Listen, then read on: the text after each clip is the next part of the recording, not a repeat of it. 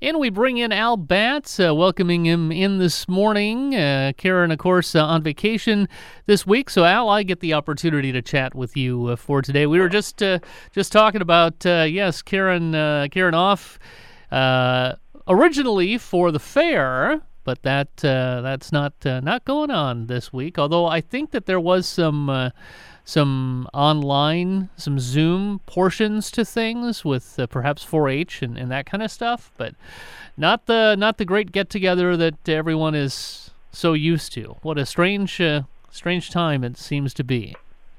It sure is. I know there's a lot of people that are walking around with deep-fried food on a stick withdrawal, and I see all these little food trucks all around. Sure. I'm talking to a brother-in-law, and over the weekend he had to go to Owatonna because there was a food truck out at Fleet Farm or somewhere over there selling cheese curds. So he had to go there and overdose on cheese curds because he does that once a year and usually does it at a fair. Sure. So he made the point of going over there just to get cheese curds because he was having these withdrawal symptoms. So. I love it. Hats off. Yeah, that's right. And I was talking to him about he should try poutine sometime, and he had not heard of it. And poutine is really good, but folks, I don't know that there's anything good in there for you. It's French fries and cheese curds with gravy poured over it, and it is really good. I asked once about how many calories or something were in. I was in Canada, and the guy said, "Oh, would you like the healthy edition of poutine?" I said, "I would," and he threw a few green peas on top. So it was cheese curds, French fries, gravy with a few peas on it. So it is a beautiful day, and as we know as good Minnesotans, each day the weather answers our questions from the day before, because we're always saying, well, what's the weather going to be like tomorrow? Now we know. Work had piled pretty high here, and it's funny how work, if you're home all the time, it's just a different kind of work, but it still piles up. So I was late getting out for my hike. I'm a chronic walker. And a cardinal helped me put one foot in front of another by offering an encouraging boogity, boogity, boogity. I'm not sure it was done intentionally, but my day's goal had been not to upset the blue jays. I have a lot of blue jays here in the yard, and a lot of things irritate them. And my wife has told me that if I don't know what the problem is, it's me. So I knew it was me. One day I saw the source of their outrage had a yellow bill and black eyes, and it wasn't me glaring at an ancient invoice. It was a barred owl. Canada geese have been flying overhead. The goslings have recently begun their flying lives, and the adults have regained theirs after a molt had left them flightless, and they fly together, a family of aviators. I saw a few turkey vultures circling up in the sky, and I'm certain something is on the road there that had been run over. Turkey vultures do not prefer aged meat. Vultures prefer meat as fresh as possible. They won't eat extremely rotted carcasses. Turkey vultures are scavenger birds. They can't kill their prey. The Cherokees call them peace eagles because of that. And if you see the feet of one, if you ever happen across one maybe in some sort of bird show, their feet are more like that of a chicken than a hawk or an eagle, so they're useless for ripping into prey. But the vultures have powerful beaks that can tear through really tough hides. I know down in Texas they told me they have black vultures there too, but they can tear through cow hides, a dead cow. They feed by thrusting their heads into the body cavities of rotting animals and yanking stuff out, like my brother-in-law eating cheese curds over the weekend. Butterflies fill the yard here. It's their home, and I'm just walking through it. The air was made of painted ladies, red admirals, sulfurs, cabbage whites, monarchs, question marks, azures. I'm missing some. And my wife said it was the butterfly version of the movie The Birds. Only it was believable and in a benign way. Yellow was the predominant color of the insects. Those are the sulfurs. There's like a sulfur butterfly factory. Butterflies don't have lungs. They breathe through tiny openings on their sides of their bodies that carry oxygen through tubes to the rest of the body. So it's just really neat to see them. Seeing a lot of tall plants with flowers resembling dandelions and leaves that look like thistle leaves. They're growing on the roadsides. They're perennial. I always call them field sow thistles, but I see a lot of books and things refer to them as perennials. Perennial sow thistle. And they grow up to 5 feet high. They bloom July to October. Asters and Joe Pye weed are blooming. Cicadas are calling. Folklore says that cicadas start singing 6 weeks before a frost. And their singing heralds warm and dry days ahead. I have to admit their heads-up frost warnings aren't known for their accuracy. You hear them early in July, and there's been years when I even heard them at the end of June. So that whole 6 weeks to the frost thing is just not right. When I was growing up, another thing that wasn't right is they were called locusts all the time. They aren't. Locusts are a type of grasshopper, and cicadas are related to crickets. And cicadas typically sing from July to the first frost. There's something to really look forward to as we head that direction. We get to late summer. There's these little small obscure insects known as insidious flower bugs or minute pirate bugs, and they make their presence known in a convincing manner by biting with an impact out of proportion to their size. They're small enough that some people call them no-see-ums, and some others can make them disappear by removing their eyeglasses. They're that small, you just can't see them. They can be an annoyance, but I still remain thankful that raccoons can't fly. Trombone Don asked about some stinging insects yesterday, last week. He talked about a tarantula, or asked about a tarantula hawk wasp. And I mentioned that there was a fellow by the name of Schmidt who had written about all these. So I had to look it up because I thought Justin Schmidt had written a book, and he did. It's called The Sting of the Wild. And he studied all these things that bite and sting. And I know the worst stinging, the most impactful sting is from the bullet ant from Central and South America. And in his book, Justin Schmidt said it feels like walking over flaming charcoal with a 3-inch nail embedded in your heel. And it lasts for a full 24 hours. The second most painful insect sting, it's that tarantula hawk wasp. And he said if you're stung by a tarantula hawk wasp, lie down and scream. That gives you something to do until the pain subsides. And the pain for that lasts about 5 minutes at the max, so the bullet ant, 24 hours. And either one, you'll have a story to tell. So it's a lot of things out there that really have some bites and stings. I believe the tarantula hawk wasp is a state insect of New Mexico, if I'm not mistaken. Bobby Forster sent me a recording. She's from Hollandale. She said, sounds like a bird gulping down something. It's a yellow-billed cuckoo. When I was a boy, they were called rain crows because they often called when it was thundering. Tom and Nancy Jones sent me a few photos of these things. They say eating our hedge plants. What are they? Oh, those beautiful creatures are Japanese beetles, Tom and Nancy. They have this voracious appetite. They've been known to eat over 300 different kinds of plants. Handpick or knock the beetles into a bucket of soapy water to get rid of them. And the best time to remove them would be in the evening or the morning when the beetles are on the plants and they're cool and sluggish. Don't use Japanese beetle traps. Talk your neighbors into using them. They seem to attract more beetles than they do away with. So if all your neighbors get them, they'll all leave your place. Hanging a trap in a home garden is just not an effective way to protect plants. Again, they may attract more insects to your yard. Some folks I know use neem oil. That's Neem. It's effective for several days, but you have to repeat the applications. It helps deter probably too, Japanese beetles, but is less effective when large numbers are present. But the good thing about neem oil is it's low risk to bees and other beneficial insects. So good luck. I heard from Tom and Nancy after I sent them a reply. Tom said, I think I like the beetles live in Japan better. So, yeah.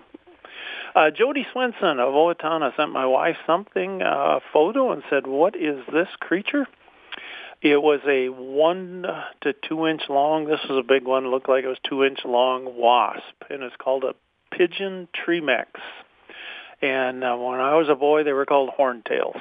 They're reddish-brown head, reddish-brown and black thorax. They have a black abdomen. They have yellowish stripes. They have long amber-colored wings. And the females, this was a female, has a conspicuous ovipositor that they use to lay eggs.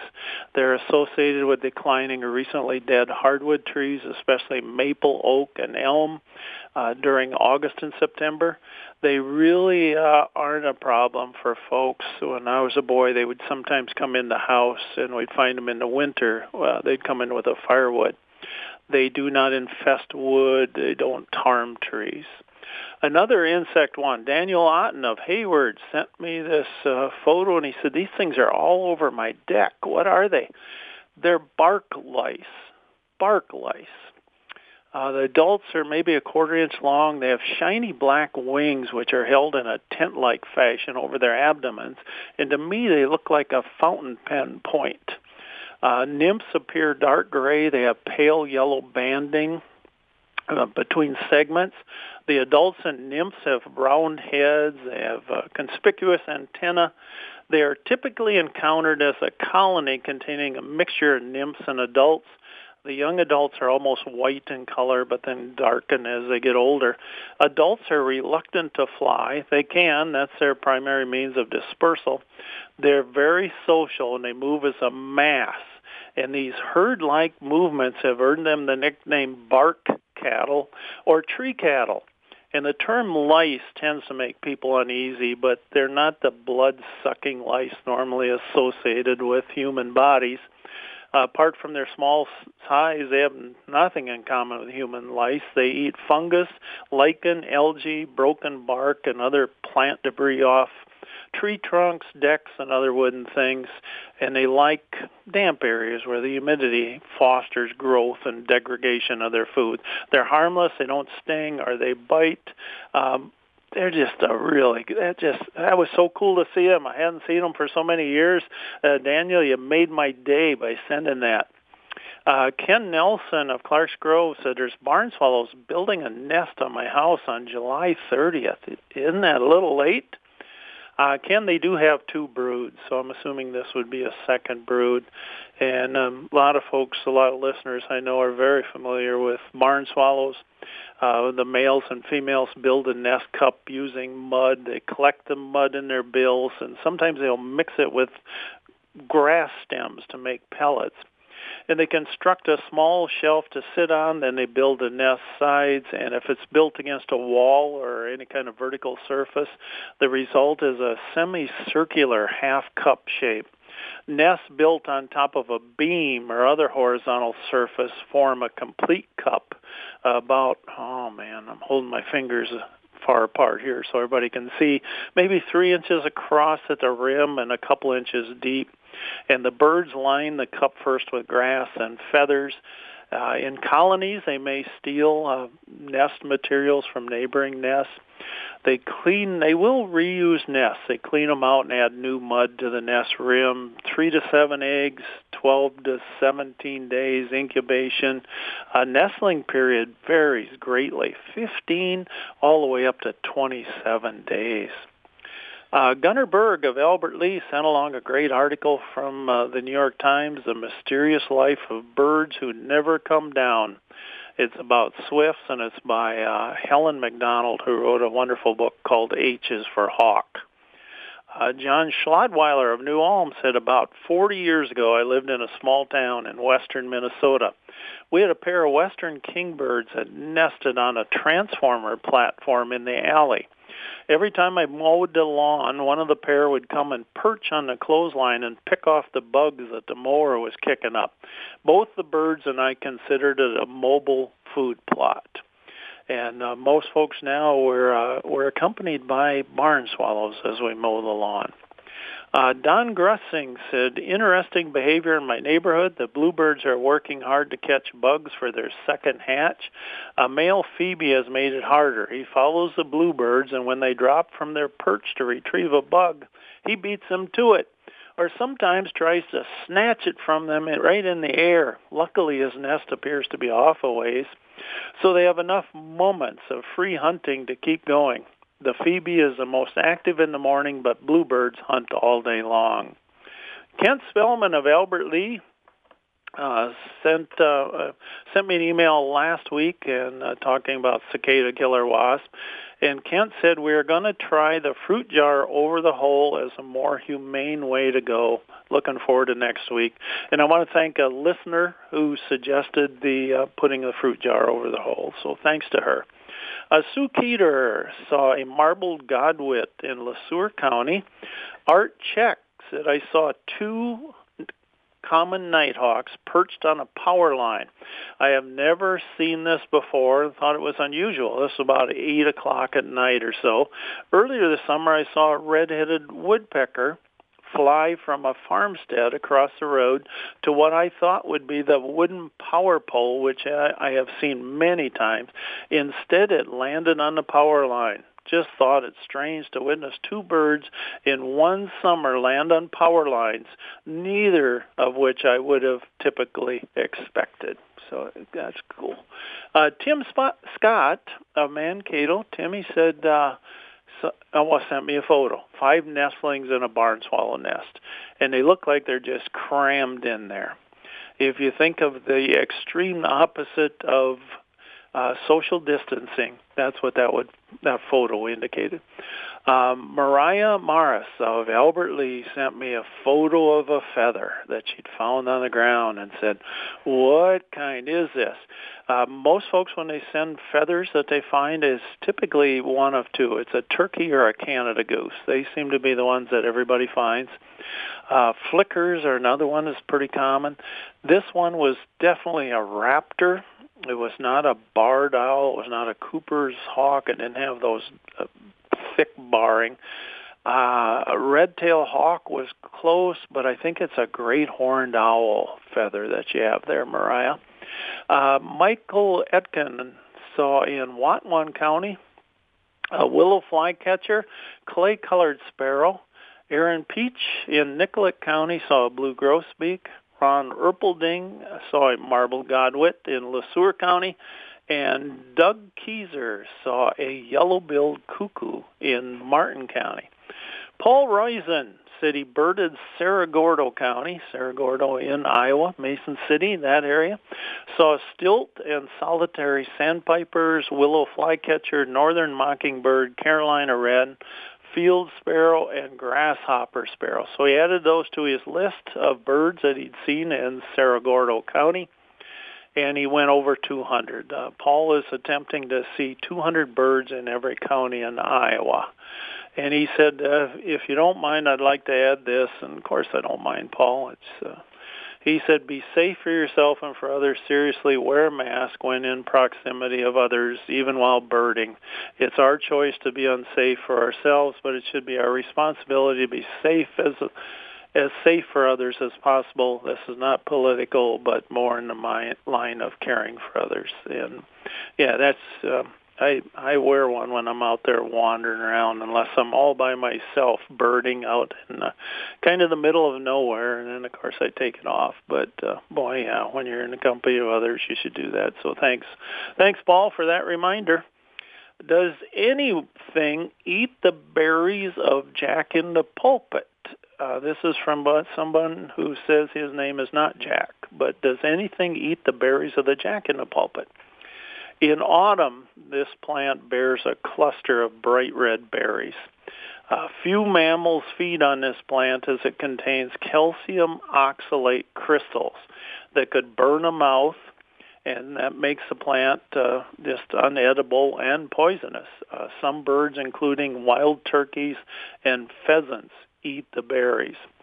And it might be, I get asked this question quite often about the difference between poison and venomous. Are rattlesnakes poisonous or venomous? We often hear about poisonous snakes. Poisonous is used for anything that poisons or unloads its toxins in us if we ingest it. So those berries from the jack in the pulpit, they're poisonous. Venomous is used for anything that poisons, injects toxins into us if it bites or stings us. So rattlesnakes are indeed venomous. Why do I see so many crows in the fields of mowed hay? And thanks for KMSU, they add at the end of that. Well, thank you for listening. They're there for the food. Very often when you see birds anywhere, it's food related. They eat animals. Crows eat animals that didn't survive the mowing. Mowing kills quite a few things. The crows also gob up voles, mice, large insects, bird eggs that all of a sudden have limited cover. You might have had this perfect fort, and then it was taken down. Also look for vultures and kestrels out there doing the same thing, feeding on stuff. What eats slugs is a texter. Firefly larvae, toads. Toads are great eaters of slugs. I love toads. Salamanders, some snakes, shrews, moles, raccoons, possums. Possums will eat anything. Chickens, ducks, songbirds. There are some songbirds. Robins will eat slugs. I don't know that there's a whole lot of songbirds that will eat slugs, but I would imagine those that would eat worms, like earthworms, would probably eat slugs. So I am a poultry. I am a small poultry farmer, and I raise chickens and ducks and guinea fowl and geese. Would a squirrel eat a mallard egg? I've never seen it happen, but I wouldn't think it's impossible. The culprit would be probably more likely a raccoon or some other predator, but I've heard stories of squirrels eating chicken eggs, but I've not witnessed that either. They will eat bird eggs, so they would certainly devour the shells of hatched duck eggs. And if those eggs are just so big for them, but if they are brave enough to come into the nest and eat it while in the nest, I don't know why they wouldn't do that. As I say, squirrels love eggs, so it's very possible. I hope the texter will put up maybe like a trail cam or something. If it's happening on a regular basis, get a cheap trail cam or borrow one from somebody and just see what's going in there and eating those. That would be really cool to see. I know sometimes there's a problem with darkness in these places where it's hard to see what is doing this, but if a squirrel's doing it, it's going to be during the daytime. So I would love to hear back from you if a squirrel is indeed the predator. I think squirrels are such amazing creatures that I would not put anything whatsoever past a squirrel. They're just capable of doing many things. This is from an online classroom. It says, Al, what has webbed feet other than ducks or geese? Oh, my Uncle Harry. No, he wouldn't. He'd be the only one that I can think of. No, actually, swans, gulls, loons, birds like puffins, albatross, terns, flamingos, some penguins, not all of them, beavers, muskrats, some kinds of frogs, salamanders, and turtles. So there's quite a few things out there that would have those. They also said my grandfather told me about a duck called an old squaw, but we have a field guide and it's not in there. Yeah, the duck's name was changed to long-tailed duck, and the organization that is in charge of names felt that the old name was not, it was everything. It hit the trifecta. It was ageist, sexist, and racist. So it was a pretty easy change for them, but as something that was around for so long, I still hear a lot of people referring to them as an old squaw. They are probably the duck that we see that, and we don't see them here very often, but see them in the Midwest some, that are the deepest diving of all the ducks we have, I would guess, would be the long-tailed duck. And I remember going out on about a 30-below day, leading a field trip, and we walked out onto the breakwaters on Lake Superior, which I don't recommend anybody does on a 33-below day, to see long-tailed ducks and harlequin ducks. We did it twice. That's how brilliant we were. And I was their leader, and they followed me, which I don't know what that said about them. It was just sad as far as the reflection on them. But we all got to see the ducks, and we were happy campers, and we sat in the bus for a long time before we were willing to go outside again because we had quite a drive. So we got warmed up before we got outside and froze again. It is a lovely day to get outside. I hope everybody has that opportunity. If you don't, just walk by a window every so often and just stop because you need a break. You're busy. You're working too hard. Everybody tells you that. You're working too hard. Just stop at that window and take a look outside, and you will be surprised how lucky you will be to see some things. I thought about some years ago, as luck would have it, I found myself in Luck, Wisconsin. It was my good luck to be working in the yo-yo capital of the world. In 1946, Duncan started manufacturing yo-yos in Luck, producing as many as 3,600 of them in an hour. Kids have yo-yos instead of video games, or had yo-yos instead of video games in those bygone days. Napoleon and his army were said to have relaxed with yo-yos before the Battle of Waterloo. I don't have video games or a yo-yo. I have Zoom. I taught a class on Zoom recently. I've taught writing, birding, journaling, storytelling, on and on classes, but always in person. And I did the first few minutes of teaching on Zoom, trying to emulate the good teachers I had, before I realized that my video screen had cut off my head. It wasn't Zoom's fault. It was mine. I've been, again, married long enough to know when there's a problem, I'm it. My only excuse was that I had none. The class expected a brainless instructor, but they got a headless one, too. I should have used a yo-yo. Remember, folks, Heartland is while we're driving past. Thanks for listening to Some Wild Today. Look at a bird. And, Dwayne, I interrupted you. You were going to say something. No, I was just going to say everybody's getting used to that Zoom, and it's a wonderful tool, but it takes some getting used to. It is. Do you put up a virtual background when you do it? I have in the past. Generally, it's just my office in the background there. I'm not terribly creative in that, but I've had some fun with it a little bit. How about you? Done both. I've done like the Golden Gate Bridge and some of my photos, but a lot of times I have this messy office with books stacked at every angle, and usually that's what I end up in front of because that's where I love those books. Well, so try to get them some airtime. Exactly, Al Batt in his native area there, in the native Al Batt habitat. That's exactly right. All right. Well, thank you so much, Al, and Karen will be back with you next week, and you are a treasure. Thank you so much. Thanks, Dwayne. Have a wonderful day. Thanks, everyone, for listening. You Bye-bye. as well. That is Al Batt, a naturalist with us, Tuesdays at 10. You're on 89.7 The Maverick.